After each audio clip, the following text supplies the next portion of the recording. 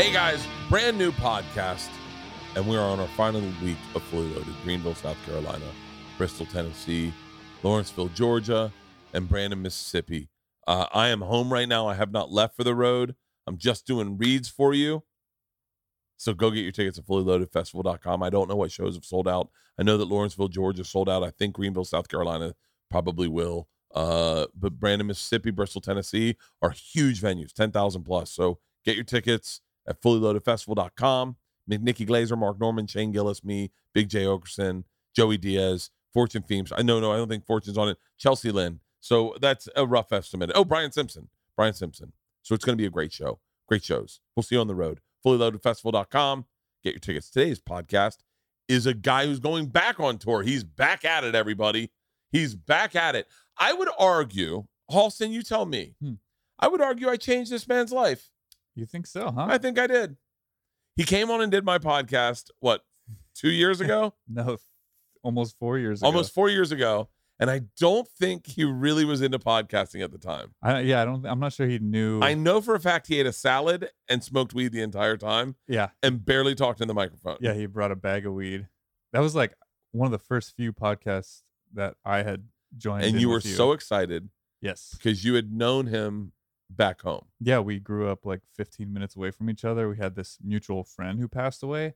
And I had been to that guy's funeral like a few months before that. Yeah. I didn't go up and introduce myself to Ron or anything, but now Ron and I are Eskimo brothers because we share you. You're a producer now. Yeah. Halston also produces Getting Better, Ron Funches podcast. Getting Better with Ron Funches. Oh, sorry.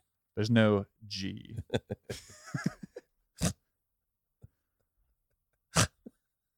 That makes me. Do you realize how bad I would have sounded if I had misguessed that? And I was like, Getting Better, and you're like, it's Getting Better. Yeah. You gotta put the G in there, man. Anyway, we have a great conversation. It's a great podcast. We talk about motivation. We talk about inspiration. That's all. Ron's podcast is all about getting better, about vision boards and happiness journals and all the stuff that I kind of dig now, and saying gratitudes and whatnot. All the things that I think really do help in your life. That's what his podcast is about. But we talk about that a little bit. We talk about his new baby. We talk about his son. We talk about the Love on the Spectrum show a little bit because his son is autistic. We talk about the stress of life, being a single father. He's not a single father anymore. He's now married. He's got a new baby. We talk about his new baby. We have a great conversation. We also talk about being undeniable and his relationship with his father, which is fucking fascinating. He's a fantastic comic, and he is back out on the road. His name of this tour is Back at It, and he's in Philly June 23rd, the 24th in Gramercy at the Gramercy Theater, Boston the 25th, 2 shows. He's added a show. We talk about that. Seattle, San Francisco, Phoenix. He's at Stand Up Live the weekend of the 28th through the 30th. Minneapolis at the Varsity Theater on August 4th. Chicago, Kansas City. He's at the KC Comedy Club for the weekend of August 13th. San Diego, closing it out at the American Comedy Club. He's a fantastic comic. If you haven't seen him on Conan or seen one of his specials, you have to go check him out. He is authentically who he is, which is fucking great about him. I absolutely adore the guy. He has made huge strides to change his life, and he has. And that is inspiring for me. As you know, my weight loss journey has been tad bit uphill. Ladies and gentlemen, without further ado, my friend, stand-up comedian, podcaster, actor, professional wrestler, Ron Funches.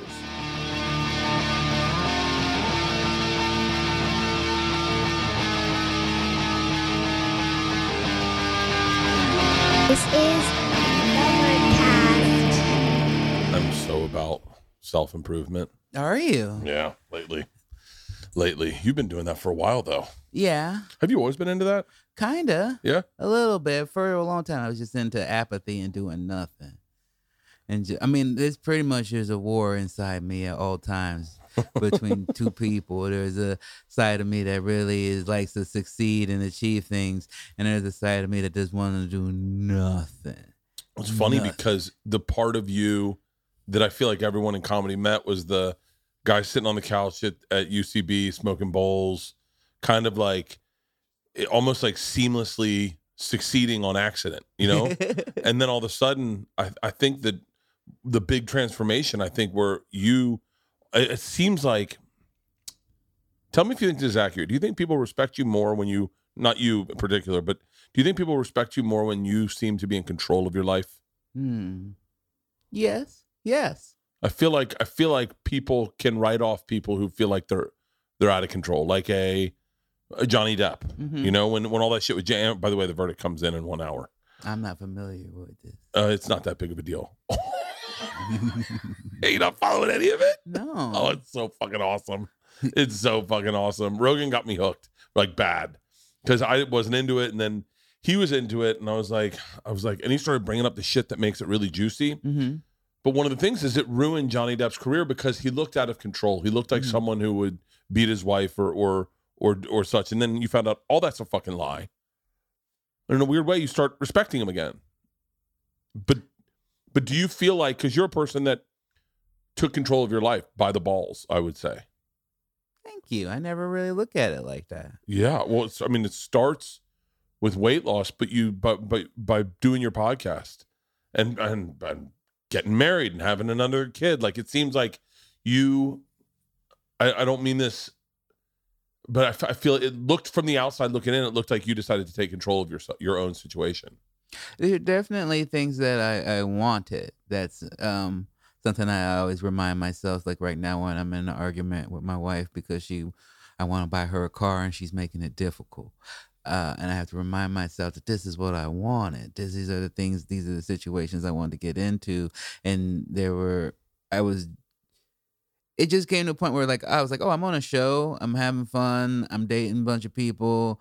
I'm buying all the shoes that I want. But I was like, I want a house. I want a wife. I want somebody I can trust to build things with. Yeah. I want a family. And I don't ever, I guess I do. I tell this to my newborn son while he's sleeping, but I'm like, you got to watch out for your big brother. I'm like, I go, I will take care of you. I got you. Yeah. But I need you to not be a dick. And I need you to look out for your big brother when I'm gone. And that's kind of the things that I was starting to focus on. And to now have them is beautiful for me. It makes me, I'm very grateful. I got a new house, new things. Very good. But then I come here and I'm like, I could do better. No. Listen, man, I lived in that shithole house that you came to. We lived there. I mean, by the way, I don't want to say that. I'm trying to do a lot of things different in my life. Number one, I'm trying not to talk shit about people. That's good. Meaning like just anything negative about any celebrity. Like meaning like sometimes I did it to I did it a lot on Two Bears One Cave where someone would come up that you thought would never hear it. Like you don't realize what's And you just like be honest about something that you didn't like and be like, yeah, man, fuck that movie or whatever. Yeah. And then you make a movie and you're like, I'll never say fuck that movie ever again. Yeah. But it's so easy to go fuck that movie because you turn it on, you're like, I don't like it. It's not for me. Yeah. But having done that, this is it's very difficult. So that's one of the things I'm trying to do. And the other thing I'm trying to do is not diminish anything I have or not cower in compliment. Like when someone goes, hey man, I loved your special. My instinct is like to go, oh, there's better ones out there or whatever, you know? But I loved that old house we lived in. I loved that house. Yeah. I loved that house probably more than this house just because all our family memories were made there. But I don't know what we were talking about. But there's a lot I've been trying to do, and it's funny. I saw Rob Dyrdek. Are you familiar with Rob Dyrdek? Yeah, ridiculousness. Yeah, but he's a really very motivational guy. He'd be great on your podcast because he's really into optimization and vision and accountability and quantifying certain things. But he's a guy that I feel like sometimes when you're overweight, people can very easily write you off. Yeah. And it's one of the more frustrating things. No, I just feel like because now I get a little bit more about what you were talking to me. Hey, I want to go a few places, so go with me. Hey, I love that not talking shit about celebrities and things like that, just because It's been a rule of mine to just like I mean, I will talk shit. There's a small group of people. I learned to like stop talking shit online or Yeah. spreading out. But I will, of course, there's like my friends, my text group, my wife. I will talk shit about people I don't respect or them because it just gets it out of me, and then I can go along my day. I don't have to carry that with me. But then I had a rule like if I haven't shook your hand, if I haven't looked you in the eye, I don't want to talk shit about you. I don't know. There's so many people. That's interesting. I'm the opposite. I only talk shit about you when I don't know you. If I do know you, I won't talk shit about you. I have a hard time with like, because it's just so, I don't know the right way to say this, but like you forget how easily you can bump into someone. Mm-hmm. Like I have fun pokingly talk shit about Brad Pitt my whole career. Like just mostly gay shit. Like oh, if you ever kissed me or if you ever like just talked. You don't realize that he might hear that. And then one day he becomes good friends with Segura and I'm like, "Oh shit, man. He didn't hear the shit I said." Or you talk about athletes. Mm-hmm. And then all of a sudden one of the athletes hits you up and he's like, you're like, "Oh my God." Like I would but like the people I talk shit about, like I like this is a safe place.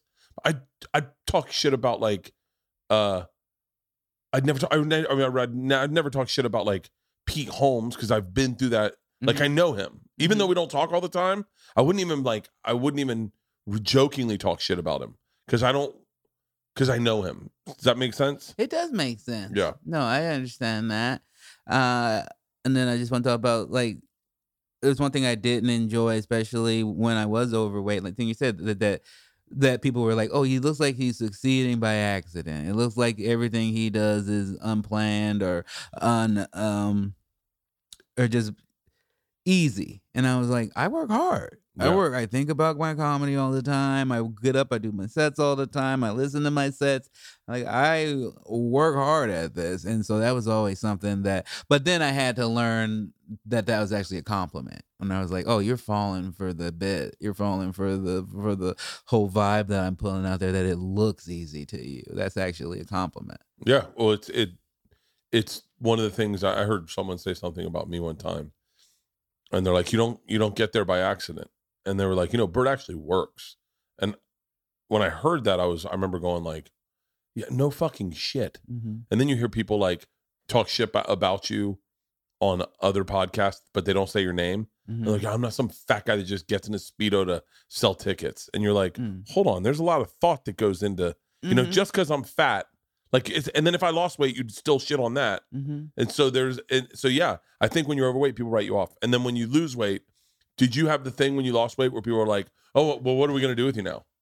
Yeah, I mean, there were people who were just like, "Oh, if you lose too much weight, people aren't going." They would be like my old posters up at shows and just be like, "We don't know." Yeah, exactly. And I was like, "Well, you didn't know what to do with me before. What does it matter? I'm still showing you what I'm doing. Yeah. I'm not fully formed yet." Like I feel like that's one of the things I love the most in this business that seems to be underwritten lately. It's just like people develop, they change, you grow, you evolve, and that's what you're supposed to do. You're not supposed to be this product that stays the same for 20, 30 years. Like, I mean, I talked about this a lot. Like my favorite artist in this world, a group that like I love, was Outkast, and Outkast didn't have like the same album out every year. They put an album out every 4 years, and every time they put it out, it changed the shape of where hip hop was going. Like every one of their albums just changed the sound, and it was like, okay, everything you listened to before this album is old now. Yeah. And that's the type of stuff that I'm into. It's just like, let me grow, let me change. And then I put that back into my comedy or my acting or whatever. Yeah. That's a good question. Who inspires you to change? Like what artists inspire you? You said Outkast. And by the way, I have them up right there. They're a huge inspiration to me.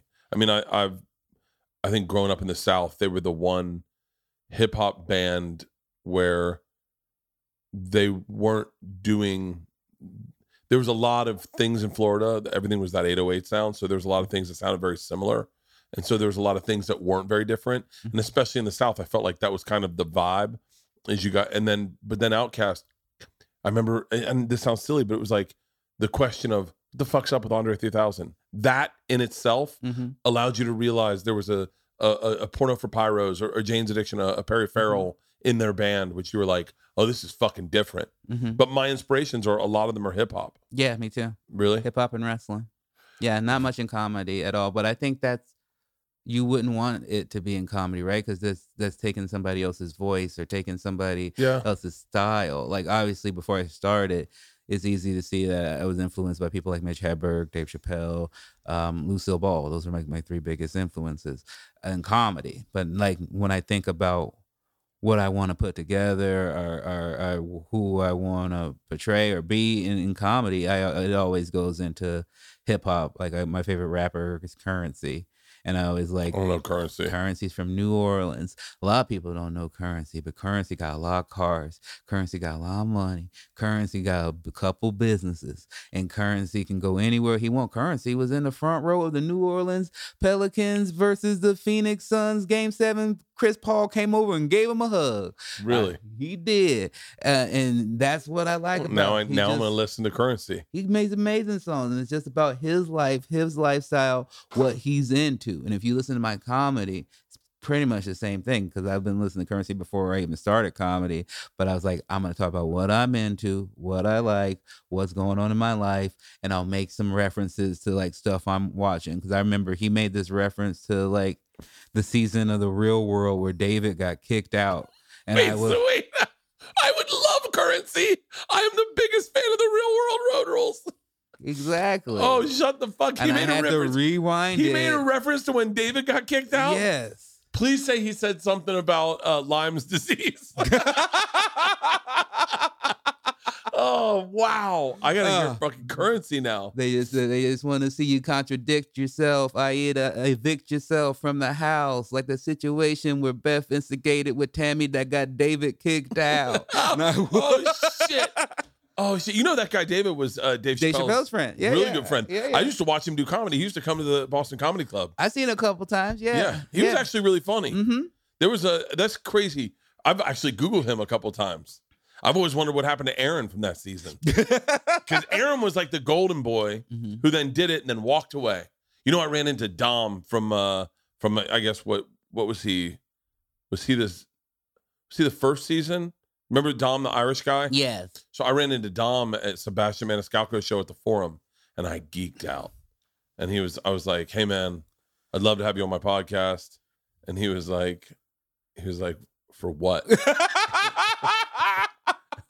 And I said, well, I'm just a huge fan. And he goes, do you want to talk about that one season of Real World? And I was like, yeah. And he goes, I don't. No, yeah. I could get that. I remember that was one of the first times where I was like, oh man, I'm starting to do something in comedy. When I met and started becoming friends with Irene from the Seattle season, I was like, oh man, Irene, this is the best. Wait, oh, that's right. Cause you were up there, right? Yeah. In the Northwest. Oh, yeah. Shit. We're still friends. Like, she won't care about that. But her daughter was in the hospital for some reason, and she was watching a bunch of the Trolls movies, and she was like, I didn't know you were Cooper. And she's like, my daughter loves Cooper. And so while she was in the hospital, I just sent her some voice messages of as Cooper being like, you're gonna get out of this hospital. Oh, that's so cool. Yeah, I was obsessed with Real World. When I was in the car with Segura one time, this is when like fucking probably 18 years ago, I guess. And he was like, yeah, I'm dating this chick. And I was like, who? And he's like, I don't know. You might know her. She was in Road Rules. And I was like, who the fuck are you dating? And he's like, Christina Pajitsky. I go, wait, Susie's friend? He was like, do you know her? And I was like, do I know her? The one in the season with Piggy? And he was like, oh God, you know her? And I went, hold on, do I know her? When do I get to meet her? And he was like, don't be weird about this. I go, I'm already weird about this. Like, you're my friend and I already like her more. And I lost my shit. Why was that did you ever apply to any of those? No. Oh, I did. I can see that with you. Yeah. Let me tell you something. There's a lot of paths this kid could have taken in this career that would have lended to zero. Like I wanted every quick get rich quick scheme in this business. Like MTV VJ, I auditioned to that. They didn't want to be a VJ. Do you remember that? Mm-hmm. Yeah, and they did. They had that guy Jesse from the band. Yeah, Jesse. Wait, how old are you? You're my age. You're not my age. You're like 10 years younger than me. I'm 39. Yeah, but I feel like all our references are the same. I like older things, and also the Real World Road Rules of Institution, and also you were probably a little old to be watching it. I was watching the challenge shows when I had children. I was obsessed with the challenge shows. I mean, if Johnny Bananas DM'd me one time, and I was like, "Fucking Johnny Bananas!" Fucking next thing you know, Wes was gonna hit me up. This is insane. I remember telling Christina, I was like, "You need to go back and do one more of those challenge shows." She was like, I think I'm good. It's always interesting the people that walked away from it. Now you gotta what? Like Theo. Well, yeah, Theo's. Who do you think has succeeded the most Out of the Real World Road Rules? There's no one answer. There's only one answer, I think. It's got to be The Miz. Yeah, of course, The Miz. Can I tell The you? Miz is one of my heroes for that. Because I remember that. I mean, that was one of the reasons I'm keep perfectly interrupting. No. But that please. one of the reasons where I was like, maybe I can be comedy. Maybe it was the fact that I was like, I remember seeing him go, I want to do this. I want to do this. This is what I want to be. And then he fucking did it. Dude, he is such a. I understand we're talking about The Miz right now, but he is such an inspirational person because not only did he say that on the Road Rules, but he did that challenge show. He did the WWE challenge show, like the competition show, and they were giving him shit, and he was extremely clear with his intentions. I want to be this. I want to be the world. I want this. Something I've wanted my whole fucking life, and he is that. Like he is that. Like it's so amazing to see that journey. And it's like, I'm a fan of his only because I watched him when he was in Chicago, right? He did Chicago. And they did the September 11th episode where they weren't allowed to watch September 11th, I think. Yeah. And by the way, his honesty on that season, not to get too into the weeds where everyone starts digging up clips, but his honesty of his upbringing, and his upbringing was pretty rural, meaning I think like there were maybe colorful things said about race and gender and stuff like that, where even at the time you're like, ooh. But like his honesty in those moments, I respected because I went, this guy's doing the game right. He's playing the game right. What we ask for when you're on a reality show is you to be 100% honest. That's the enjoyable thing. Yeah. I love it. That's why I hate it when shows get too successful and they start playing the game. That's why, I mean, even though still I love 90 Day Fiancé, even though everybody's playing the game, but those first few seasons when people were actually in love, so good. Those were pretty fucking spectacular. It's almost like when you, as a father of an autistic child, when you see Love on the Spectrum, how does that register with you?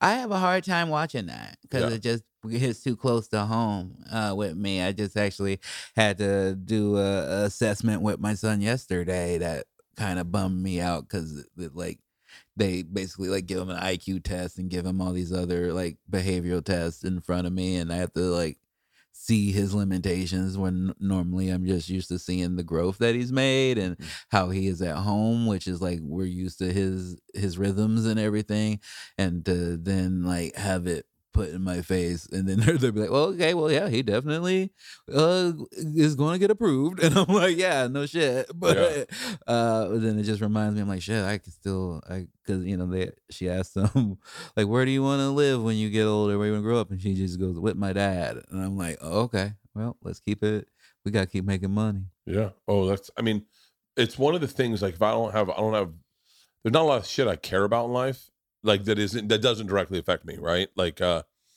try like yesterday I tried very hard to get interested in the war in Yemen, but I just I don't know, for whatever reason I don't have any vested interest. And I'm listening that the war in Yemen and the war in Ukraine are possibly leading to a third world war that's going to happen, and certain things I want to be more vested in. One of the only things, and I've tried to figure out a way, and maybe you can help me, but I've tried to figure out a way, like for whatever reason, being a parent, the vulnerability of being a parent really is the one thing that fucks me up. Yeah. I'm very lucky to still have my dad, but the idea that I might lose my dad, or the idea that I might leave past and my kids won't have any guidance. It fucks me up. And the one thing that I got a hair up my ass one day and I said, you know what I want to do? I would like to help out. And I'm not doing it right. But I said to Leanne, I said, I would like to adopt a mentally challenged, I don't know the right way to say it, but a special needs, I don't know the right way to say it, but child whose parents are older. I'd like to adopt him from his parents, like, and have him come work for us. He can have we can just set him up. But I would love to take that burden off an older couple. And I said, let's do that. And then immediately Leanne's like, you're going to be on the fucking road and it's going to be me doing it. And I was like, well, then I'll bring him on the road with us. And she's like, no, you're not. That's not what any parent's going to want, is you to just take their fucking kid on the road. She's like, it's so much bigger than you fucking realize that you're saying. But that's the one thing that I think, like that and like Operation Smile, which is a really cool foundation. I used to be in touch with St. Jude's. I used to do stuff for St. Jude's. St. Jude's is such a great foundation, but it's like they're so complicated. I tried to give them money so many times and they didn't want it because where it was coming from. And that bothered me. But like Operation Smile, great. Change a kid's face. A kid in a third world country. Jessica Simpson was one that turned me on to that. But I was like, that would be such a great foundation to like set up where you go. Look, I'm not going to fix the homeless thing, but one thing I can be very tangible about is, you know, parents that are older that are worried what's going to happen with their kid, because there's so many bad people out there that take advantage of people. Oh yeah. I mean, I don't know. Maybe I even told it when I was here last, but that was like, if there was any moment that were like, oh, why do you work hard? Why are you a comedian? Why do you think it was, I found out that my son was diagnosed with autism when he was about 2 years old. I remember me and my ex-wife we went to this park that we would always hang out with when we were in high school. We'd go smoke bowls there, hang out there. And we just took my son there and we just kind of were like hanging out there and pushing him on the swing. And we were kind of just crying because we were like, it's just new news for us, you know? And then we see like this van pull up and it's a group of like mentally challenged and disabled adults and their caretakers. And they just weren't treating them right. They weren't. They were just yelling at them and just no way you would want your kid to be talked to. And I just remember at that moment, I was like, I have to, whatever I do, I have to be successful enough that I can either have someone, I can pay my mom or somebody to stay with him, or I can afford to make sure whoever stays with him is top of the line. Yeah. I need to, because I was like, I can never have him go through that. I would never want my son to be put in that position. And it's difficult even now because I'm like, man, there's so many other kids and other people who have to go through that. And like you said, it's just big and it's hard to deal with. And I try to deal with a few charities in autism space. And one of my favorite charities in town is this place called School on Wheels.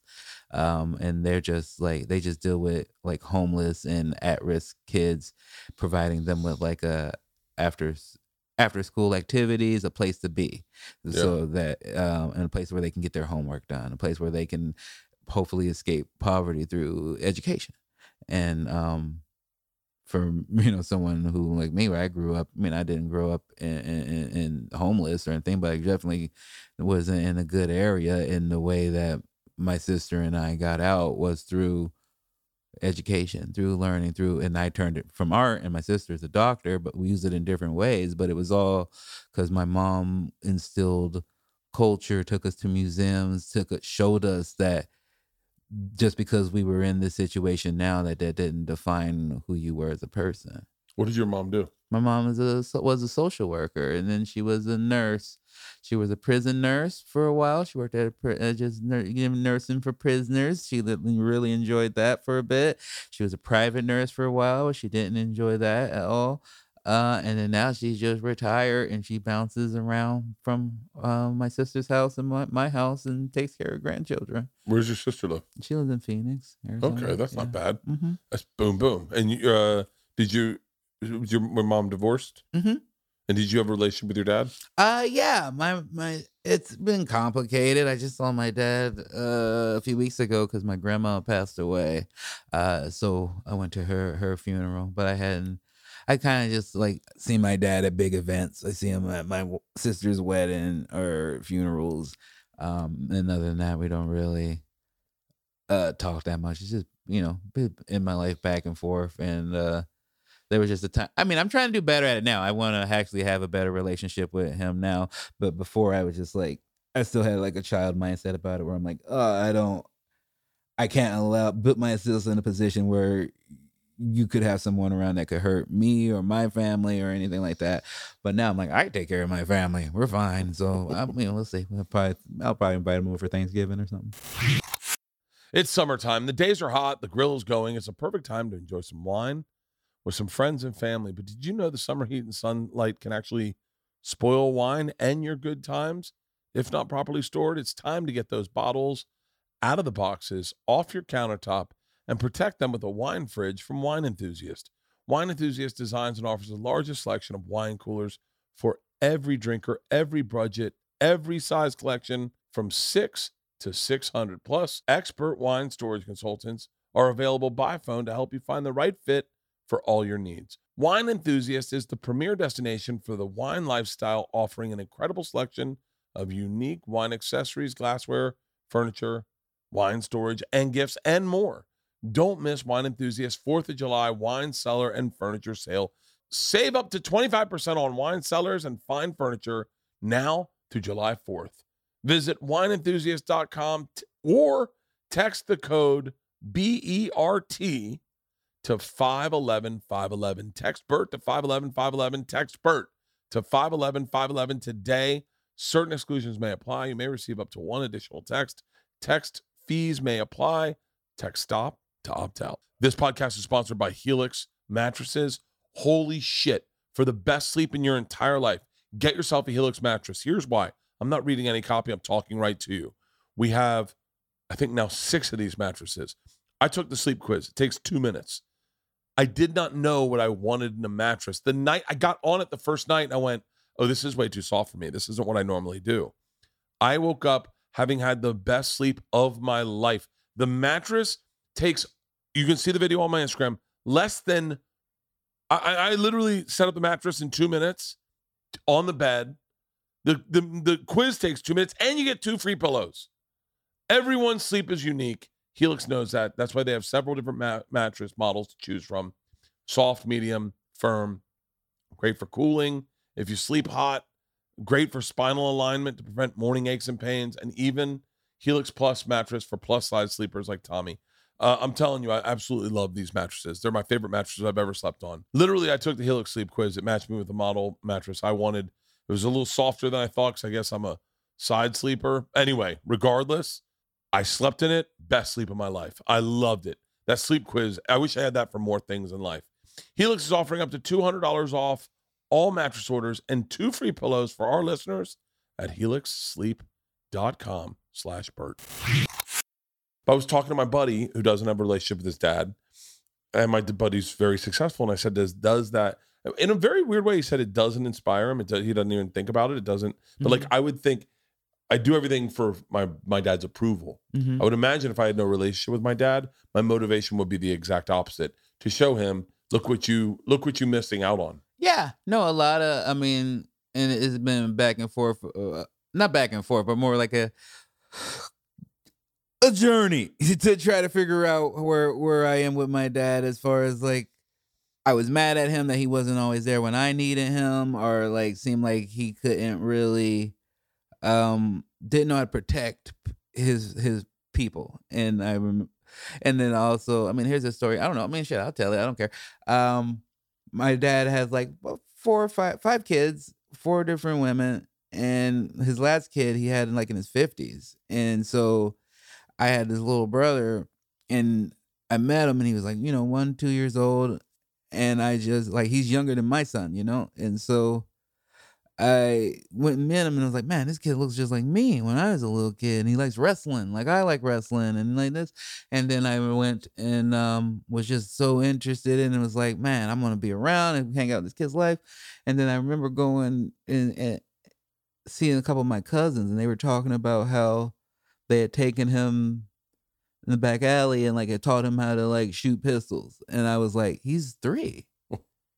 Like, it's not like some shooting range. It's not like some like no positive situations gonna come out of this. And I'm like, my dad doesn't even know this. I'm like, and it was that moment where I was like, oh, like I need to disconnect because I can't. If I'm invested, I'm going to want to protect all of these people. And if I could do that, that's going to distract me from what I need to be doing, which is protecting my son and building my career. And so I just was like, I have to disconnect from this and just be like, you just aren't really capable of having the right judgment of putting the right people around who is supposed to be your most precious commodities, you know? And that's something I had known from being his son, you know? And so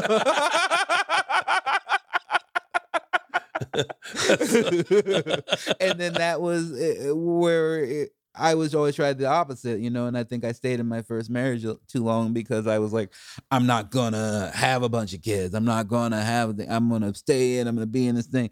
And then when my son graduated high school, there was a part of me that got angry about my dad where I was just like, I'm like, man, like it's been hard for me. I've been a single dad. I got full custody of my son, which is very hard to do as a man. And I'm here and I did this and I was like, where were you? You know? And so it kind of pissed me off a bit. But then at the end of the day, you gotta be like, everybody's got their demons, everybody's got their issues. My dad's been around. My dad, like, he was there exactly when I needed him. When my mom was in an abusive relationship and I was like 12, 13, and I was on the verge of like becoming a different person. I wasn't my sweet, normal natured self. I was looking for fights. I was looking for something to get my anger out on. And if my dad hadn't been there at that time and got me out of that situation and let me move to Oregon, I don't think my life would have turned out well. So in that, I always have to remember to be grateful to him for that, because that's something I talk about with therapy, because he saved my life in that regard. Yeah. Are you in therapy? Not recently. I was for a while, but I think then she just kind of stopped booking sessions. So I was like, maybe I graduated.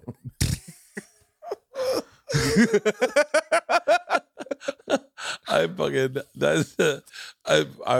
had therapists stop working with me.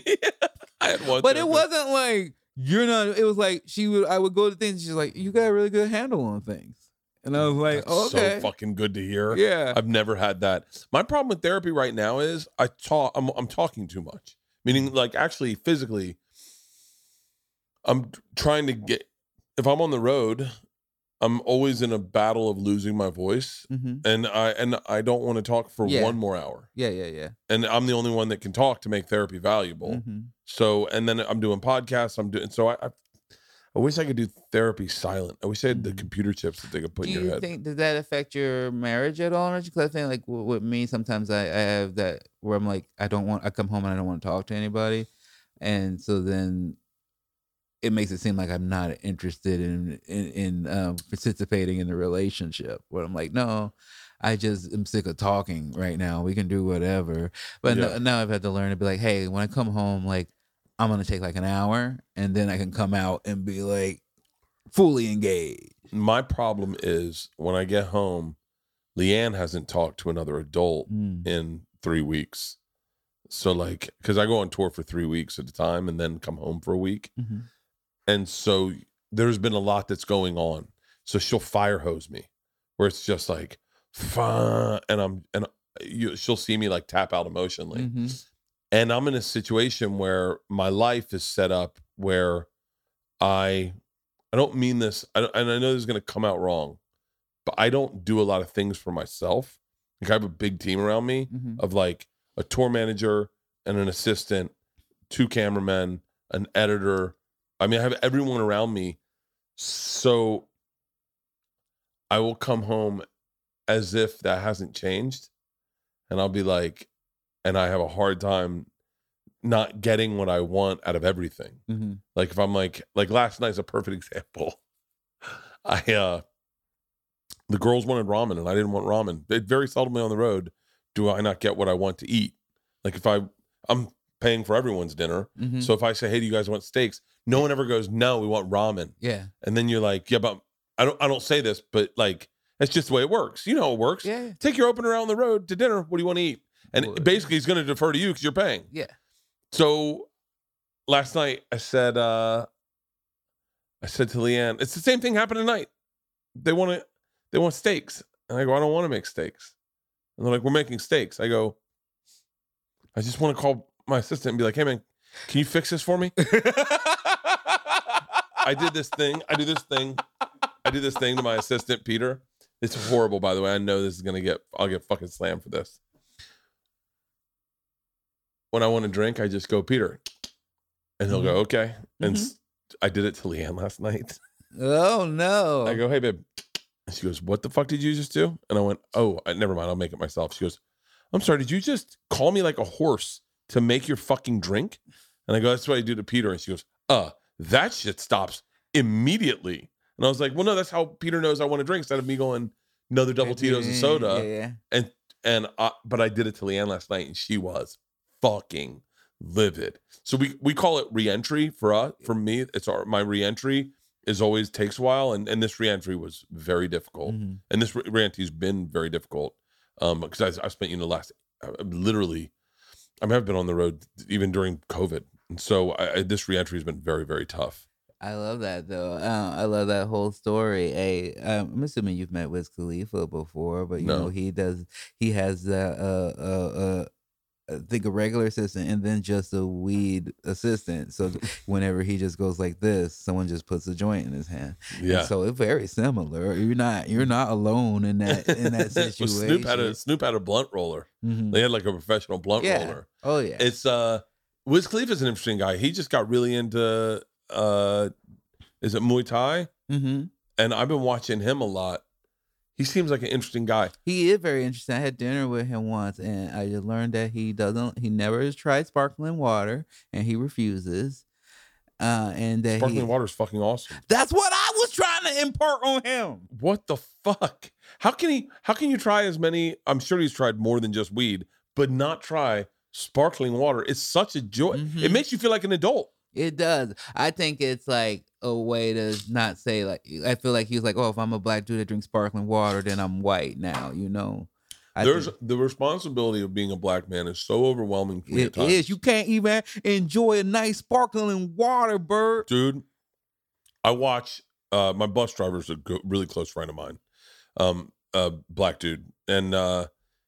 And by the way, he's giving me shit right now if he's listening because he goes, don't say black dude. Why you got to say black dude? I mean, because I assumed you said black. He was black because the story was about being black. And Ron's going, you just said it twice. What's that mean? So, but there's so much that you get away with as a white guy that in a weird way you don't get away with as a black guy. Like you've got to keep it up here for your culture at times. Yeah. Where as a white guy you can almost like completely sell out your culture entirely and skate by. Yeah. It's not fair. Yeah, like I can't imagine, like I don't know anything about sneakers. But like if Ron goes into and Ron knows a lot. By the way, his name's Ron also. Okay, I thought you were talking about me. No, his name's Ron. God, that's so crazy. I didn't even realize that you're both named You only Ron. that black friend's named Ron. Yeah, I only name black Rons. And so like when we go to a sneaker store, he knows so much more about sneakers than I do. Like he's got like I can't go into too much detail about his life because there's certain things he said to me where I go, as a white guy, you could show your own vulnerability. You could show like, yeah, that really kind of fucked me up. Mm-hmm. Like, and it's almost like welcomed with white guys. It's like, hey, talk about how that bothered you. I remember, Yeah. I remember. I'm trying to think of a Safe Ron story that kind of really articulates it. But like, I hope I'm pretty sure this is okay. I think Ron had a problem with his dad one time. I think it was his stepfather. I don't think it was his birth dad. And And he said the confrontation was handled by like his dad just got in his face and said, "We don't have a problem anymore." And Ron's like, and that's how we settled it. And by the way, and I apologize, Ron, if he's hearing this and going, "That's not the story you told me." I don't want to go too deep into the story because it's Ron's life. Mm-hmm. But I remember thinking like, oh, my dad and I haven't even had that big of problems, and I've been in therapy and been like, my dad's such an asshole. He doesn't understand me. Like, it's such a, you can do that as a white guy is like, is almost like give up. Whereas when you're a black guy, you kind of gotta, and I don't know I don't know how that got imprinted on black people, like on black men more so. Yeah, and there's a lot of just suck it up. You don't talk about your issues, and you don't. I remember I would have this conversation with this guy in hip hop who I really enjoyed. He passed away. His name's Combat Jack, and I remember he had he had like one of the first podcasts I would listen to. Like I think I was still in my early 20s at this point, and his podcast got picked up to be like an internet show. And I saw the intro of the show, and it's just like all of him like in front of a helicopter, other people, and every time they're just like mean mugging. And I always remember I DM'd him and I was like, "You just got your own show and you can't crack one smile?" And it was just like, no, you're not supposed to, especially in that hip hop community. Smiling is weakness. And I was like, I'm smiling. I smile all the fucking time. It's one of the things I like about myself. And it's another thing that is from, because sometimes I worry about like continue to grow a black audience and to show that like I don't want to have just a full white audience, you know. That was not, I want to have an audience of all types of people. This thing I pride myself on is that like I'll go to my shows and there's like 80-year-old people and 20-year-old people and full families. I love that about the stuff that I do. And I just get worried that I wasn't like portraying enough black stuff. And I remember talking to the legend, Bun B from UGK. He's big rap legend from Houston and big comedy fan. He loves comedy a lot.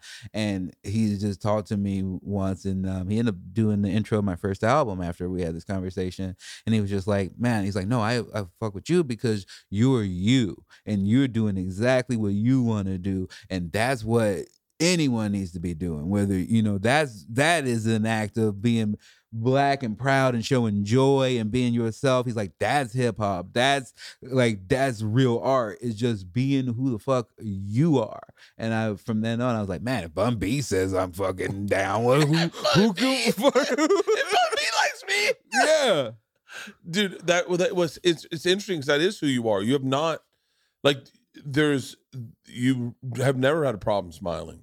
You've never had a problem changing or being who you are. And you've never written to garner an audience. You've kind of written to be who you are and let those audience find you. I would love more diversity in my audiences. That's just not who likes me. You know, I mean, it's always interesting to me when you do like a meet and greet line and you see just like a diverse couple, and I think I got those from doing clubs for as long as I did, is because the clubs would throw out the net and you get people.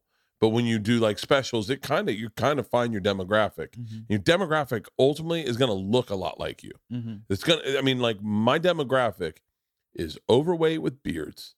They have hot wives that they don't deserve, and they're cool. They like to party, like to have a good time. They like getting out in the sun. They like fucking frisbee golf. They like cold beers. They like weed. They probably like MMA. They have a few conspiracies up their sleeves, and I doubt they're reading the latest nonfiction bestseller. but you don't get to pick your fans, you know. Mm-hmm. But yeah, you always have kind of been just exactly who you are, which isn't like a. Do you see that though? Do you really wish you had like a more of a black audience? I just wish I had more audience. Really, I don't care what color. Just more people, please. Fill out these theaters, please. I don't care if they're blind and deaf. Just get the seat. Their fucking credit cards work.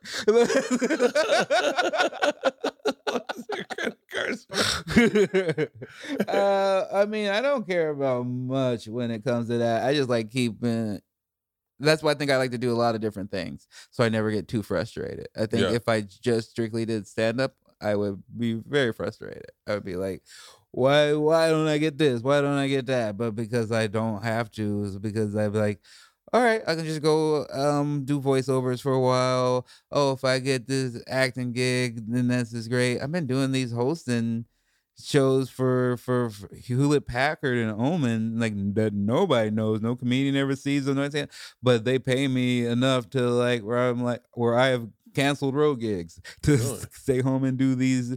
Is it like a Zoom thing? Yeah, 4 hours at my house. Really? Yeah. And what do you do? Just, hey guys. I do trivia about video games. I talk about video games. I host a show, and then at the end, I play a video game with somebody, and then I make a bunch of money. So what are your if you have your passions, your pillars of passion, Mm-hmm. okay? Stand up, video games, sneakers, wrestling. Mhm. What else? Hip hop. Hip hop. Mhm. And those are your 5 pillars? Mm-hmm. All right, let's talk about sneakers then. Yeah. What I'm not I came to the sneaker game very late. I think I might have hit you up about the sneaker game, and you might have Yeah. set me up with Angelo Blando. Mm-hmm. But I found that there's only like really one sneaker I like. Like I only really like the Nike SB Low Dunks. Okay. Like that's my it's like yeah, you got a fat foot. yeah, I got a fat foot. Yeah. And so like I saw your shoes when you came in. I was like, I like those, but I never I have a great Asics did a bunch of really cool shoes, but I feel like I think it was Asics. I'm pretty sure it was Asics. See if Asics. They were really cool shoes, but I looked like I was on ice skates. Yeah. You know? Yeah, it was definitely Asics. No, maybe it was. Yeah, it was. No, maybe it wasn't. Motherfucker. No. Anyway, like I just got some. Can you look up the A6 Wabi Sabis? Do they have those there? I don't know if I said those. Oh, you're not. It's not A6. Yeah, ASIC. Goofball. Wabi. No, not wasabi. Wabi Sabi. Yeah, it was Asics. A, They were these purple. Yeah, those ones. I got these ones. They're nice. Oh, those are good looking. Yeah. Do you think it's important to match your shoes with your shirt or match shoes with something else? Or do you, because I find I have to match my hat with my shoes. That's always a good look, I believe. I think that's a good combo. That is a basic one. So Yeah. you don't want to overdo it because people start going, this the guy always matches I do it all the time. his hat with his I have shoe. about 500 to 600 hats. Mm. I have probably a bigger hat game than I do. Way bigger shoe game. Mhm. A way bigger hat game than shoe game. But like I said, there's only a few. There's not a ton of Nike SB Dunks that you can wear. It's like I'm not gonna wear the fucking Ben and Jerry's ones Mm-hmm. or the Grateful Dead one. I'm never gonna wear those. So I'm not gonna buy them. Like I only buy the ones I want to wear, and I don't have a problem wearing them. Wait, tell me more shoes that you like, because that Asics shoe is a good looking shoe. Well, I New mean, Balance has got some really cool New Balance shoes. does have good shoes now. I like. It depends on what you. If I'm traveling and I'm in a plane, I like to wear my Adidas Ultra Boost because they feel like you're on little pillows all Their the time. Ultra Boost is a great fucking shoe. Is a wonderful. And by the shoe. way, I never was into Yeezys. I didn't understand them, Mm-hmm. and then I got a pair, and I fucking loved them. I never had a pair of Yeezys, but I've had that same journey with Crocs. Fuck Crocs. I can't even fuck with Crocs. That's what I thought, I've but I never been got able a pair and then I liked them. No. Yes. I actually said to Steve Fury the other day. Those are my shoes. Nice. What are those? Is those your actual These are shoes? my shoes. Ron Funches Pumas that came out for Autism Awareness Month last year. Again, another thing that thank God I have my son. He helped me achieve my dreams. They gave me my own shoe. I got another pair coming out, I think, for next Autism Awareness Month, next April. So I'm a shoe designer now. I designed those. Did you design the shoe? I did design the shoe. What's the puzzle piece? The puzzle piece is an autism reference that sometimes some people don't like. So it got some positive and negative feedback. Really? Yeah. Why don't they like it? Because they feel like that if you're saying that they're just a piece of the puzzle, they're not fully formed. I don't believe that. For me, it was like saying that my life was not complete and Malcolm was a piece of the puzzle of my life that brought my life together. But people will always say certain things about different charities. It's a good looking shoe. It's a great shoe. Pumas make really good shoes. I like the Puma shoes. It's classic Clyde, just white sneaker, but then I wanted to hit it with that green, with that neon green that represents the Peltor headphones that my son he would always wear these big ass bright green airplane landing headphones. And I'd be like, man, why can't you wear something that people can't see you from a mile away? But then I was like, oh, that's cool. Like, you're like, I don't care. Yeah. I want these are the ones I like. And that was like a big lesson for me with like not hiding my son's autism. And that's in that shoe. One of the things that when I did Birth to Conquer, one of the things that I found out very quickly is autistic children, I don't know where on the spectrum, but autistic children love roller coasters. That's true. And this dad, man, it was it was almost like, as a comic, you can't help the economy of things, just getting to the point the quickest. So a lot of how crowd work, for anyone listening, how crowd work works is sometimes you just sizzle down and you can look at someone and you figure it out.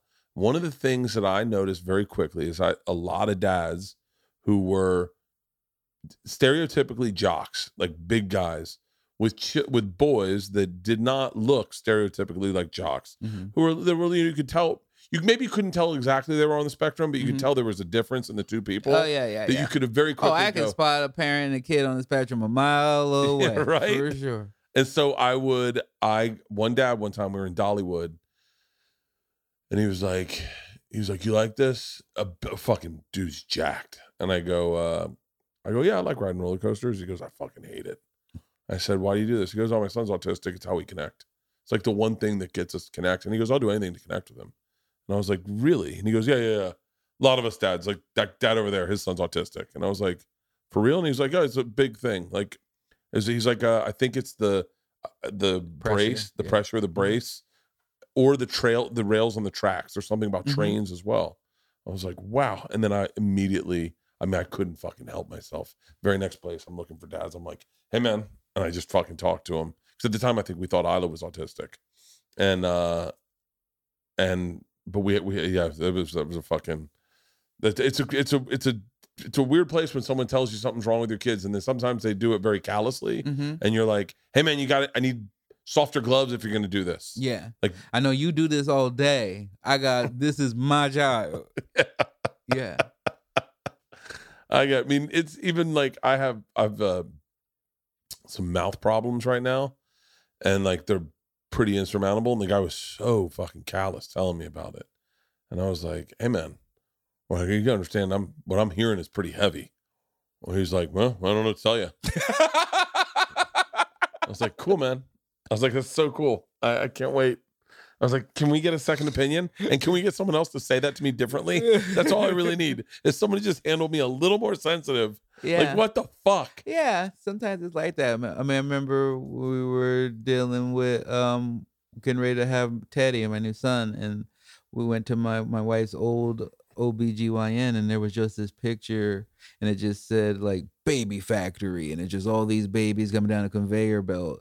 And I was just like, and I just told my wife, I was like, that's not a big deal, but I go, if you don't, because she was already like, not thinking that she liked that place that much. I go, but if you're not liking it, that really bothered me. That the fact that they just look at this thing as a factory, that it's not a special joy.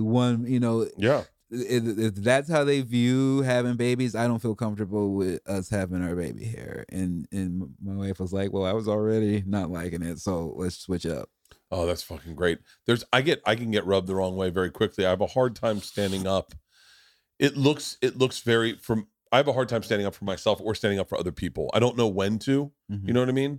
Like I was just telling this to I think maybe to Tom, but like when I see racism, I usually don't say anything. Like it happened the other night on our jet. It happened. Was it you? No. I was being sexist. Okay. I was sexist, just so we're clear. I had been sexist moments before. I looked at our pilot, who was a black woman, and I said, "Hey, do we have cocktails?" I was meaning like, "Do we have cocktails on this flight? Do you guys supply them? Because I didn't bring any." And she looked at me and she goes, "I'm the pilot," and I went, "I don't really give a fuck who you are. I want someone to make me a drink." But then I was like, "Oh, that was kind of sexist." I did look at her. I saw a chick. By the way, I knew the outfit. I knew the outfit was the fucking right one. But then someone was some kind of racist, and I was like, you just cringe, and you're like, I don't know what to do. Like, am I supposed to? That's it. Flight's over. Everyone off the plane. Come on, guys. We're gonna wait until we get another. Like, I don't know how to. I didn't know what to do, so I just didn't do anything. And I remember thinking Amy Schumer would have done something. I really thought that. I was like, Amy would have done something. She would have said something. I didn't say anything. I just was like, I don't know what to say. And you feel bad about it? I don't know. Like, I mean, I was like, that's fucked up. It's like you're an adult. You gotta fucking speak up. Do you speak up for you? I'll speak up for you too. I'll stand next to you if you want to stand up for yourself. They were racist in their face? No, it was like just an odd racial joke. It was an odd racial joke that just was like that. Every one of us were like, oh, it was like. By the way, you could tell. I think sometimes the same pilot.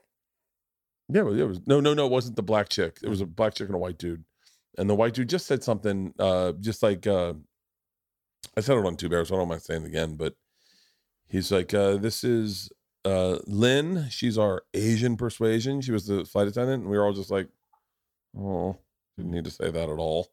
Like, but then I didn't know what to do. Like, she seemed cool with it. So I'm not going to stand up. I'm not going to. Yeah, you made it sound even worse. I didn't know what happened. No. Yeah. It wasn't bad, but like, I'm not going to get outraged if you're not outraged. Like, it's not my position to tell you when you get offended. You know, I can tell you if someone says something to you, I can tell you it strikes me the wrong way, but I'm not going to tell you that it struck. I'm not going to go like, hold on, Ron, I'll take care of this. Yeah. You know what I mean? No, but I think I know now. I don't know what I've done at the time, but I feel like now I would have just booed that person. You've been like, that didn't land. I'd be like, boo. And then that's small, but you get it. Yeah, that would have been smart. I think once again, as a white guy, it's you stand on real slippery footing, trying to advocate for someone that doesn't need you to advocate for them. You know what I mean? Of course. It's like I can definitely just go and be like, all right, next. So who's getting me a cocktail? That's exactly what I said. I was like, yo. Sunglass season is here, and there is no better option than our friends at Shady Rays. Shady Rays is an independent sunglass company that offers a world-class product that's just as good as those expensive pairs we've worn in the past. Durable frames, extremely clear, polarized lens, for living outdoors and beyond. And that's not all. Shady Rays has the most insane protection in all eyewear. Every pair is backed by lost and broken replacements. If you lose your pair or break your pair, even on day one, they told us they're going to send you a brand new pair, no questions asked. Get as crazy as you want this summer and make sure to be wearing your Shady Rays and wear them with confidence. They provide 10 meals to fight hunger in America with every order, and have donated over 20 million meals to date. Look good in your Shady Rays and feel good knowing you're making an impact. If you don't love them, exchange them for a new pair or return them for free within 30 days. No risk when you shop with Shady Rays.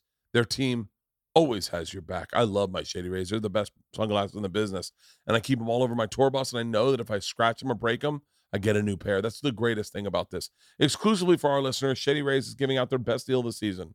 Go to shadyrays.com and use the code BERT for 50% off 2+ pairs of polarized sunglasses. Try for yourself the shades rated 5 stars by over 200,000 people. Being on tour can be exhausting, and I can feel sometimes a little anxious. I have trouble sleeping, and I'm telling you right now, what I'm looking for is a fast-acting, better absorption CBD. And if you have never tried Next Evo Naturals, they're developed by Smart Sorb technology, clinically proven to help your body absorb CBD 4 times better than regular CBD oil because the oil doesn't just mix with your water-based body. I'm telling you right now, it works faster, in my opinion. And if you feel stress coming on, don't waste time. Throw one of these in. We keep them on the tour bus in a bowl. And I'm telling you right now, we have a big salad bowl that has all our stuff that we need every single night. And this is a must-have.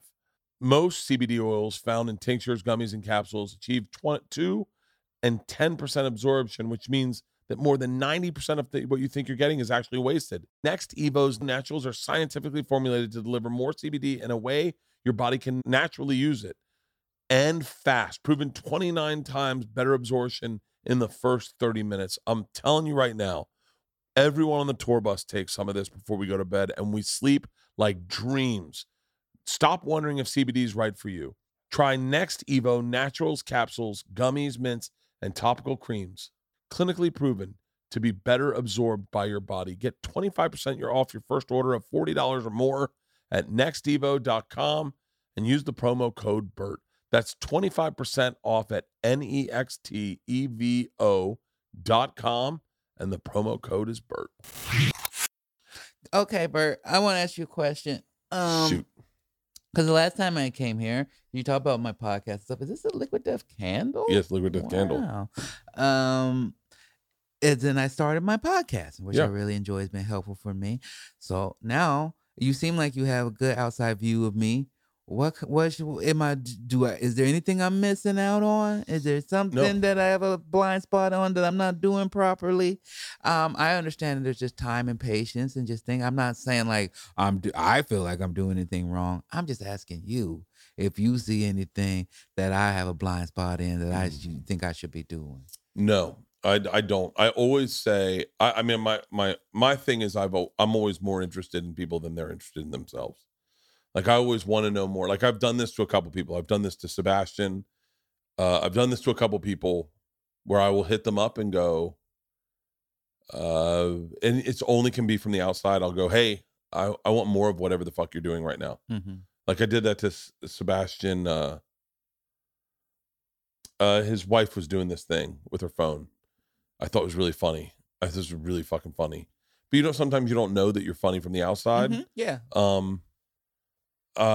No, I don't think, like, the thing I dig about you, the thing that registers with me is that you're like, when you got into wrestling, I thought that was really fucking, like, when you started wrestling, I thought that was really engaging, like, just awesome to watch.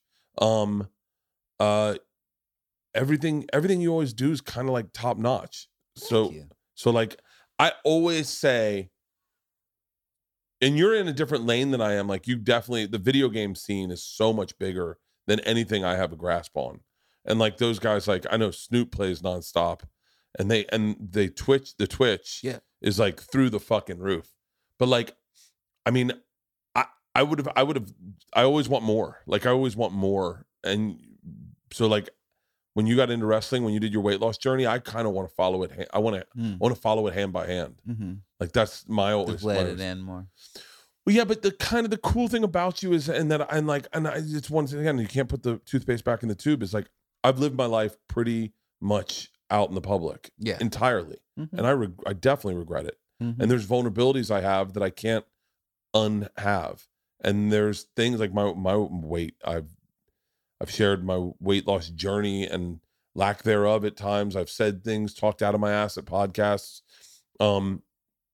I know for a fact I've shared way too much about my children, and you can't unfix that. And now I've made my children somewhat notable people, where it's definitely made life very uncomfortable at times. This weekend we're at the beach and I'm there, and so it's people just do the math, and all of a sudden they're like, "Fuck, are you Isla? Are you Georgia? Leanne? Holy shit!" And then my daughters are like, they're done. They're like, "Well, you just ruined our night," because now I can't just be a kid eating dinner at a table. Now I know people are looking at me. Now I can't, and they're just like, "Let's go." And so I look at that, but that's the thing I really love about people in the public eye is like, I always want to know more. And I think I don't think there's any notes to give you. You're fucking killing it in every fucking level. Honestly. but I always want I always want to vlog on that wrestling journey. I want to see more of it. I want to see the journey. I want you to camera to share things as that's just my selfish thing. And I've done that to a few people where I go, yeah, but that makes sense to me because then you can, because I don't think, I would just having my wife. My wife is very much into keeping things private when it comes to family. You guys went on your honeymoon. Yeah. I was fucking fascinated. I'm being serious. Where did you guys go? Like Italy or something? We went to Italy and Amsterdam, and we went to multiple places in Italy, and we went to Amsterdam. And I saw you looked amazing. Your wife is, I say this candidly, is gorgeous, and I wanted. But then again, maybe I'm saying the thing I wanted, but I remember it. I remember it. Wanted it. No, I wanted more content about it. I wanted to see more of your vacation. I wanted to see more of your honeymoon. I wanted to like almost get to know your wife. Like, cause I was like, whoa, I just think I said to Halston, I was like, Ron got married. And I was like, she's beautiful, man. And he's like, oh yeah, they're out in Italy. And I was like, holy shit, I wanted to know more. But quite honestly, maybe that amount you gave me is the right amount to wet the whistle of a person looking to, follow your career more deeply. Maybe what you get out of your trip to Italy, I'll never be able to get because I'll always have my phone in my hand. And so it's one of those things. It's like, I don't mean this callously. And I don't mean this, and don't hold me to this statement, anybody. But like, maybe I make pretty good smash burgers if that's my career, but you're making burgers at a steakhouse, and so maybe you sell yours for a little bit more, and I sell mine a little cheaper and I sell more. But it's like the two different things. It's the same fucking. You're gonna like both of them. Yeah. So I love what you're doing with your career. I love that you took your podcast and you made it about fucking creating this community. Of like, I remember Halston coming back. I was like, what are you doing the other night? And he was like, I was making vision boards with Ron. I wanted to make fun of him for fucking ever. And then the other day, Halston will tell you, I have this happiness journal that I keep. And I go, God, man, I was like, I should fucking, because I like hearing people's fixes for themselves. It was never about gratitude. I never understood that concept. I never understood affirmations or giving gratitude. And then one day it made sense. I think I was just in the hustle so hard where I was like, I need to get and make, and fucking no one's listening to me. No one's gives a fuck about me. I was at a point in my career that I was just hopeless. I remember sitting in the back of the store going like, I remember watching people talk to me. I don't know if you've ever had this, maybe you have or haven't, but they talk to you and then someone walks in, they look over there and then they just stop your conversation and walk away from you. And you're like, I was just talking to you. And I thought you were my friend. I'll say names, but I won't. But like, I was there where I was the guy someone would talk to. And if I was in the hallway and the second anyone bigger than me walked in, they would just, everyone would be done with my conversation and walk to that person. And I was like, oh, so it's like that. The only people that didn't do, there's a number, but I'll tell you the one person that didn't do that was Joe Rogan. The most important person in that fucking place. Never once ever averted his eyes in a conversation with you to see who was over your shoulder. And I remember being in the back and him telling me, man, you gotta fucking do something. I remember him saying, Tommy's doing theaters, man. You need to do theaters. You need a Netflix special. You need to be undeniable. And I was like, I remember just looking at him like, the fuck, how am I supposed to do that? Like, what the fuck, Joe? He goes, get a Netflix special. I was like, how? He was like, get one. I don't know. Be undeniable. And I was like, I remember being like, oh, okay. I'll just be undeniable. Like, I remember being in my car going, because Joe sometimes will give you advice that just is frustrating as shit. Like it's just but I remember taking my joke book and writing, be undeniable. And like undeniable was all over that. Every time I just sit down to write a joke, I just write undeniable. And for me, the secret in that sauce for me was not getting in my own way and just creating and just trying to create and just going, that's it, man. This isn't perfect. Maybe this sucks, but fuck it. Like, let's just I remember thinking, if I just turn the camera on, maybe I make something. But yeah, I remember being there. But you're not. I don't. Sadly, I don't. Not sadly, but like you've never been there. You've always been doing. You've always been making. I mean, yeah, for as long as you know me, for Yeah. sure. Yeah, but You've been making longer than I've been making. I remember being introduced to you before. I think we were doing a Doug Loves Movies. This is probably 15 years ago, and I remember just going like, God. I mean, I was like, man, he just how do people? I mean, I remember thinking you were like Chappelle. Like, how do they fucking just? How are they so? It's like it's not a struggle for them. They can just do it. They just get up and fucking kill. And I was like, for me, I was nervous. I was unsure of my material. I never was confident with my material. I mean, and I remember watching you on Conan and going like, I never did Conan. I mean, I did Conan as like a guest, but I had to get famous to do Conan. Mm-hmm. And I remember going like, God damn it, man, like fucking seamless. Rory Scovel, same way. Mm-hmm. I look at Rory and I go, I wish I had an ounce of what he had. Nate Bargatze, just you guys are all so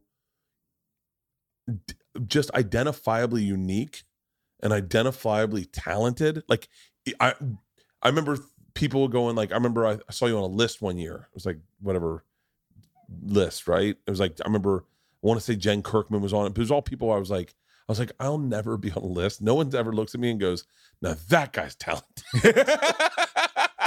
You know, like they just go, like you just go like, I just got to hustle. I got to work harder to get some sort of fucking thing. And I think, you know, where do you think, like when you look at me, where do you think I could make changes? I don't know. By the way, I'll tell you the answer. Where? You're talking too much. You're doing too many podcasts. You're overspreading yourself over too thin. Like that's where I feel like I never say no to a podcast. Mm-hmm. Anyone ever asked me to do a podcast, I always feel like I'm grateful that they think that I'm worthy of being a guest. Okay. Well, then I guess, and I don't even know if this applies, but because you talked about that you like, oh, you can't put the genie back in the bottle and stuff, but I would think the only thing I would say to you is to be aware of your power. Be aware that you can do pretty much whatever you want because you are very successful. You are very good at what you do, and you are wanted, and people enjoy what you do just because of who you are as a person. Which to me, that is what you want to be, right? That's bigger than any joke. That's bigger than like any like, oh man, how do you think of this setup punchline? It's like the vibes that you get off that people want to be around you, and that's incredible. And it's no one can buy that, no one can make that. And the fact that you then also are so giving to like, there's so many comedians I know that like you've helped get them going, you help put them on bigger shows, you put them on the road and help put money in their pockets. You're doing everything that you're supposed to do as a steward of comedy. I would say if you yourself, from your words, are like, oh, I have to have this balance more of like, I can't have that same fun in Italy that you have because I can't put away. And so I think you need to be aware that you can. Yeah, I have a real problem. I have a hard time with it. I have a hard time with it because I think I'll always, I don't know what it is, Halston. It's like the ice maker or something. Sounds like an ice maker. Yeah, it's kind of nice. Yeah. I always like the flaw. I always like a flaw in a podcast. Mm-hmm. I have, I think, so my wife grew up poor. I never grew up poor. However, we were broke at times. I was trying to write a bit about this, about the difference between being poor and being broke. It's the difference between being a slut and a whore. like a slut just sleeps with like just a few too many guys. A whore sleeps with everyone, right? And it's hard to come back from being a whore. It's easy to come back from being a slut. You're like, that's a phase. Yeah, it's a phase. Mm-hmm. And my wife will forever be poor. And I cannot get her out of that. That is who she is. Without a doubt, that's who she is. Now, I remember being broke. I remember my parents being broke. I remember that distinctly, but we were never poor. We always had a house. We just didn't have money to put furniture in that house. Mm-hmm. But you still had the house. And so I will forever be like an open micer, like forever. I will always feel grateful for any, like I've one time said, and this goes every time I ever do anything, I think this thought. I remember one time I got in a car service from my house to it was the very last episode of Birds Conquer that we were shooting. They were building my man cave, and I knew that Birds Conquer was canceled. They'd already told me it was going to be canceled, and I didn't know if I'd work for Travel Channel again. And we were going to what's the park down in Irvine or down in Southern California that's named after a fruit? Boysenberry Park, not Boysenberry Park. So it's a theme park. Oh, Knott's Berry Berry Farms. We were going to Knott's Berry Farms, and I remember sitting in this town car. They got me a town car to drive me to work. And I remember saying, buddy, enjoy this. This is the last time you'll be in one of these. And I was like, it's been a good ride, but you should really take this in. And I remember adversely thinking, you should really like, make sure you're really nice to the driver. Make sure you're really like nice to everyone, because this is the last time you'll ever be in one of these. And I've been in other town cars. Obviously, I remember the first time I ever did a theater, I did the Wilbur, and I thought, you know what? You should enjoy this. This might be the only time you'll ever get to be in a theater. I was like, you know what? Take your time with it. I'm going to take a shower in the theater. I want to experience that. I want to experience the whole fucking thing.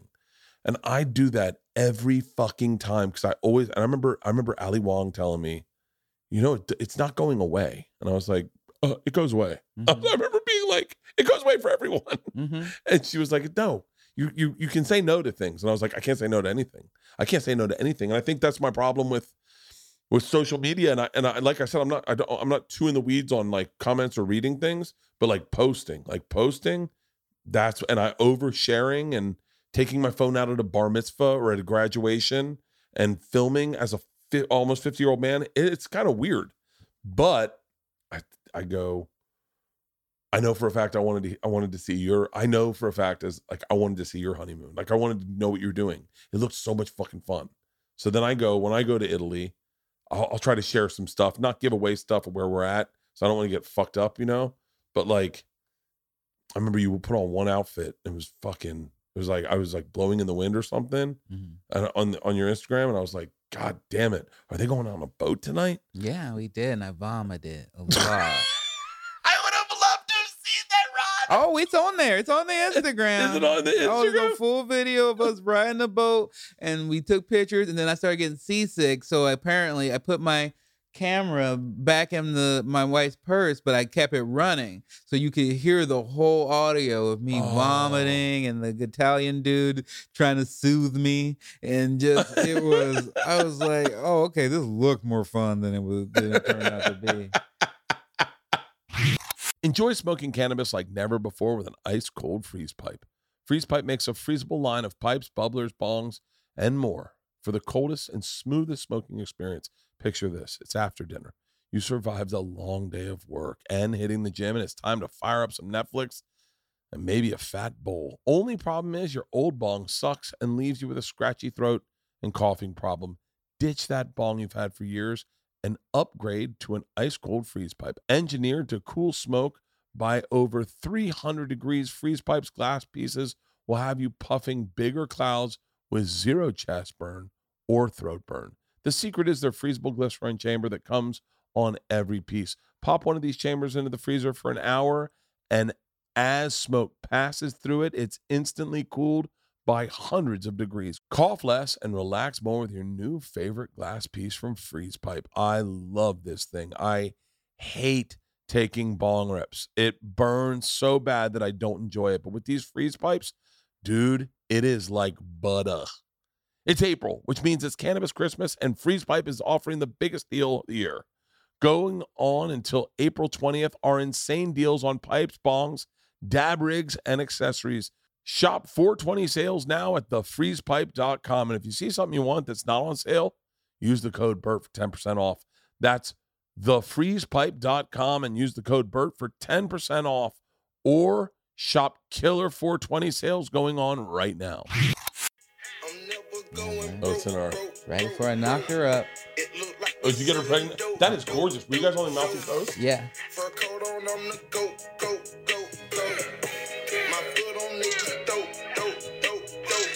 God, you look great, man. That was a good time. It was good for 5-10 minutes.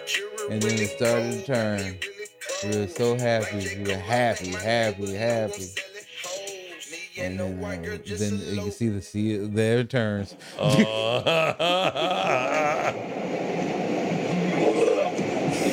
Oh my God. You have a big breakfast? Yeah. Good. Yeah. That was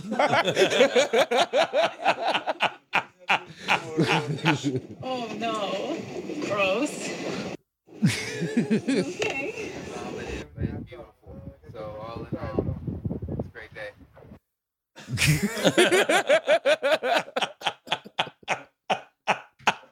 Oh, that's fucking awesome. I think I did see that video. That's fucking great. Yeah, no, I think you're killing it, man. Thank you. I think you're really killing it. That's So tell me about the tour you got planned. When do you leave?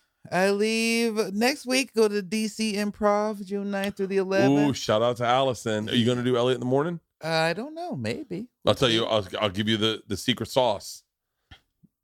It's Elliot in the morning. Okay. If you get an offer to do Elliot in the morning, I will do it. Oh, I never turn down that type of stuff for sure. That's the fucking that Elliot has been really good to me my whole career. That is one of the funnest shows to do. There, without a doubt, if there's 5 radio shows to do in this country, Elliot in the morning is, I would in the top 5. I'm not going to say much because I know my best friends are in radio. but Elliot in the morning. Punchline Philly, you doing Preston and Steve? Yeah, I don't know any of these things. Okay. Wilbur in Boston's Please tell me. Give already me this sold out. You've information added a second show in Boston.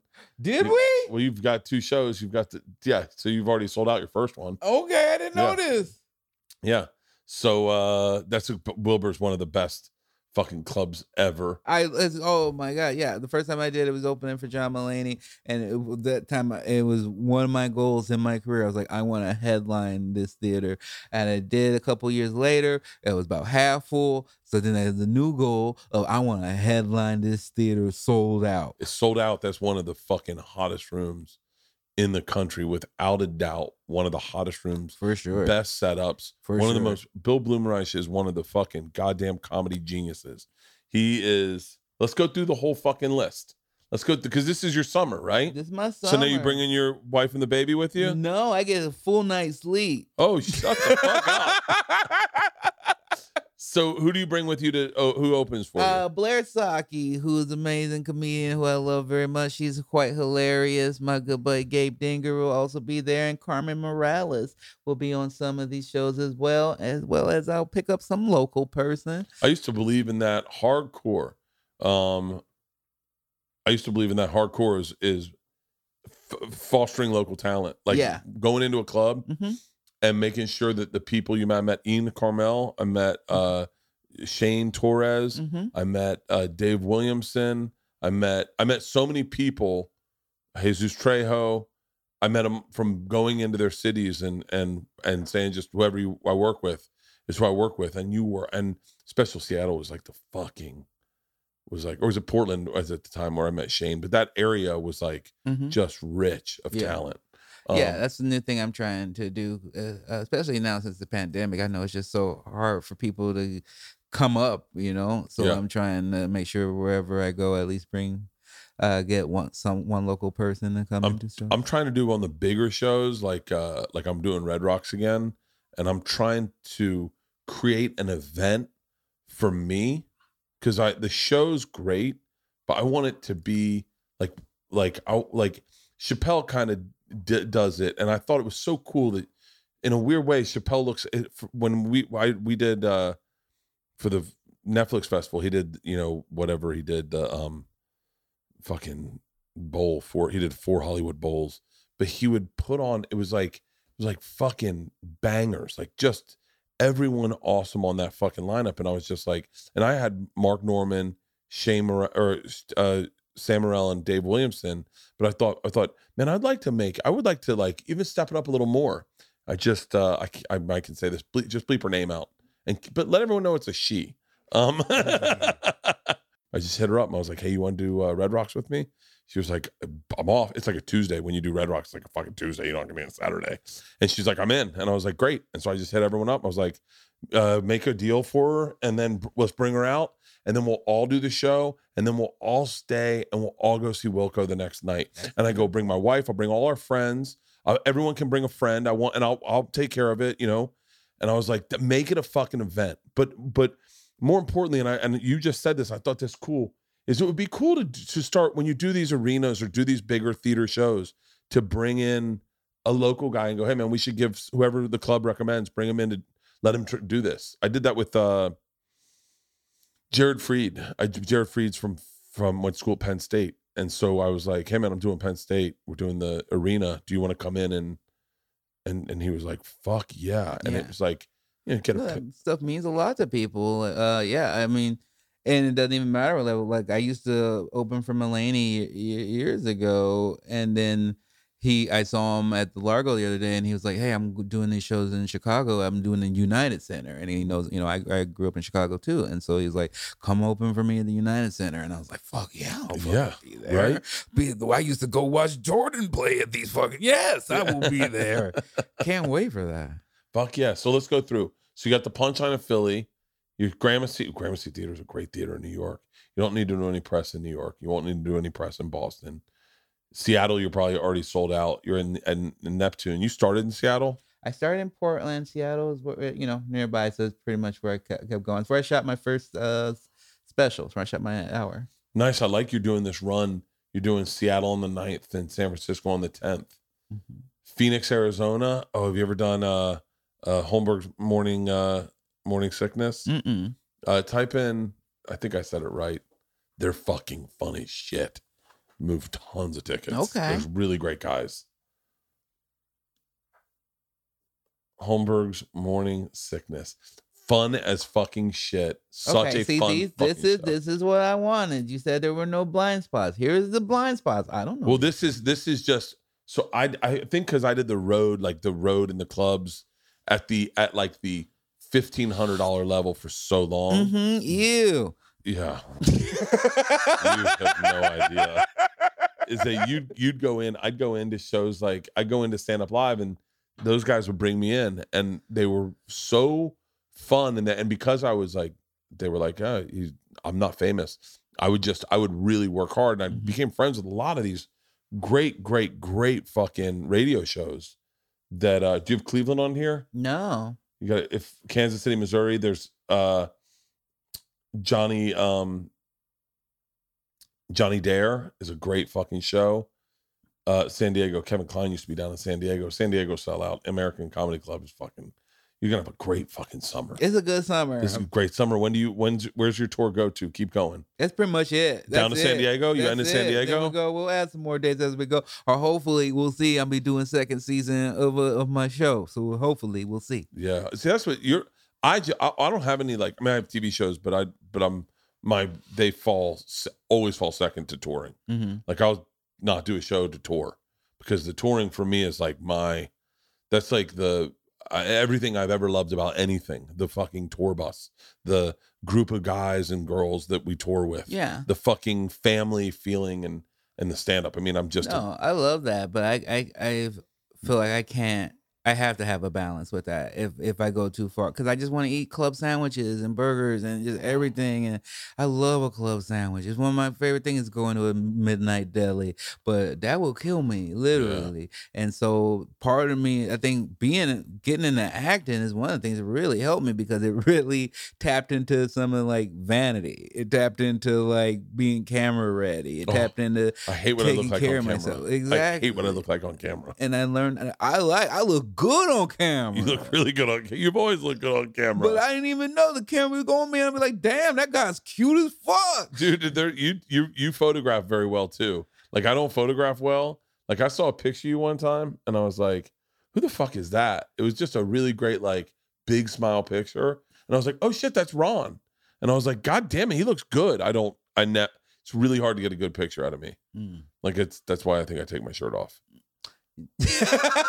So the body, the face won't work. The body will. Dude, I look at my specials and I look at my face, my hair, my beard. My beard's prickly. My hair is fucking thinning. Yeah, and my eyes this are is bags. what people want from you. If you were like all gussied up and gorgeous and stuff, people would be like, I don't relate to that guy. When I was about to do my movie, and I said two things. I was like, I think I'm gonna quit drinking before the movie, so I want to be really there and be like on it for the movie. And I think I'm gonna get my teeth, like get the brown teeth that I have. I think I'm gonna get them redone and kind of just clean up my smile a little bit.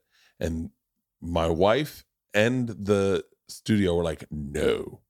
And I was like, what? And my best advice I got, number one, my wife's like, if your teeth, no one knows you as a guy with like a great fucking smile. So like your teeth don't stand out to anyone, but they're not distract. So don't make them distract people. Yeah. Don't get all your teeth done so that when you smile, everyone's like, oh, he got his teeth done. And now I can't hear what he's saying. And I went, okay. She's like, your teeth are fine. Don't worry about your fucking teeth. And then Kale over at Legendary was like, he was like, hold on. He was like, we didn't set in to make a movie with like action star Bert Kreischer. We want fat alcoholic Bert Kreischer. That's who this movie's about. Yeah. So be yourself. Yeah. And I was like, okay. And the other thing he said was that no one can predict if a movie is going to be a hit or not a hit. But what you can predict is if you enjoy yourself on that movie. And if you enjoy yourself, that'll translate on screen and that'll be what people like. And I was like, oh yeah, really excited about it. A couple people I follow on Twitter. I can't remember. I don't want to. Was Kevin Beagle on this? Who was? Yeah. Yeah. He's one of our writers. Yeah, he was. Yeah, he worked on one of my first shows, and so I DM'd him about it. He said it was a fucking blast. He said, yeah, it was. We had a great time. I mean, I don't know. That's why I'm learning about this war in the Ukraine to try to figure out when this movie comes out. Like, try to drop it between salvos. So did you name your tour? Back at it. Just back at it. Back to work. It's got and if you're a music friend, and you will notice that I basically stole James Brown album cover and then used it as mine, because that's kind of how I look at myself, as I'm a hardworking, multifaceted man. Motherfucker, you are. Dude, have a fucking blast on the road. Thank you. Thank you for doing this. Of course. And if you ever were looking for a guest on your pod, I just said I just said that, but I've been for real. Halston? Yeah, book him, Halston. And so we didn't even talk about Halston. No. We get to we're Eskimo brothers, kind of. Yeah. Because he keeps bringing over new people where I'm like, oh, he's getting ready to off-put me. He's getting ready to unload me on. He said that to me the other day. He goes, would it be fine if I brought someone over and just let them do the podcast and watch how I do this? And I was like, oh, cool. Halston's going back to Domino's. Yeah. That's not what I mean. Just getting very busy. I need some help. He's got a corporate Domino's gig waiting. Yeah. Thank God for Halston. I don't know what I'd do without him. Truly. Yeah. Well, thank you for doing this, brother. Congrats on everything. Good luck on the tour. Thank you so much. And like I said, if you need any like radio connections when you go into those cities, like DC, I'm telling you right now, you do L in the morning and go in a day early, go in, do them on Thursday or whatever, Friday morning before your first show. You'll clean up the whole fucking weekend. I'm telling you, I want those right now. Yes. All right, I do want those. Yes. Done. Please. Awesome, man. Thank you. Thank you.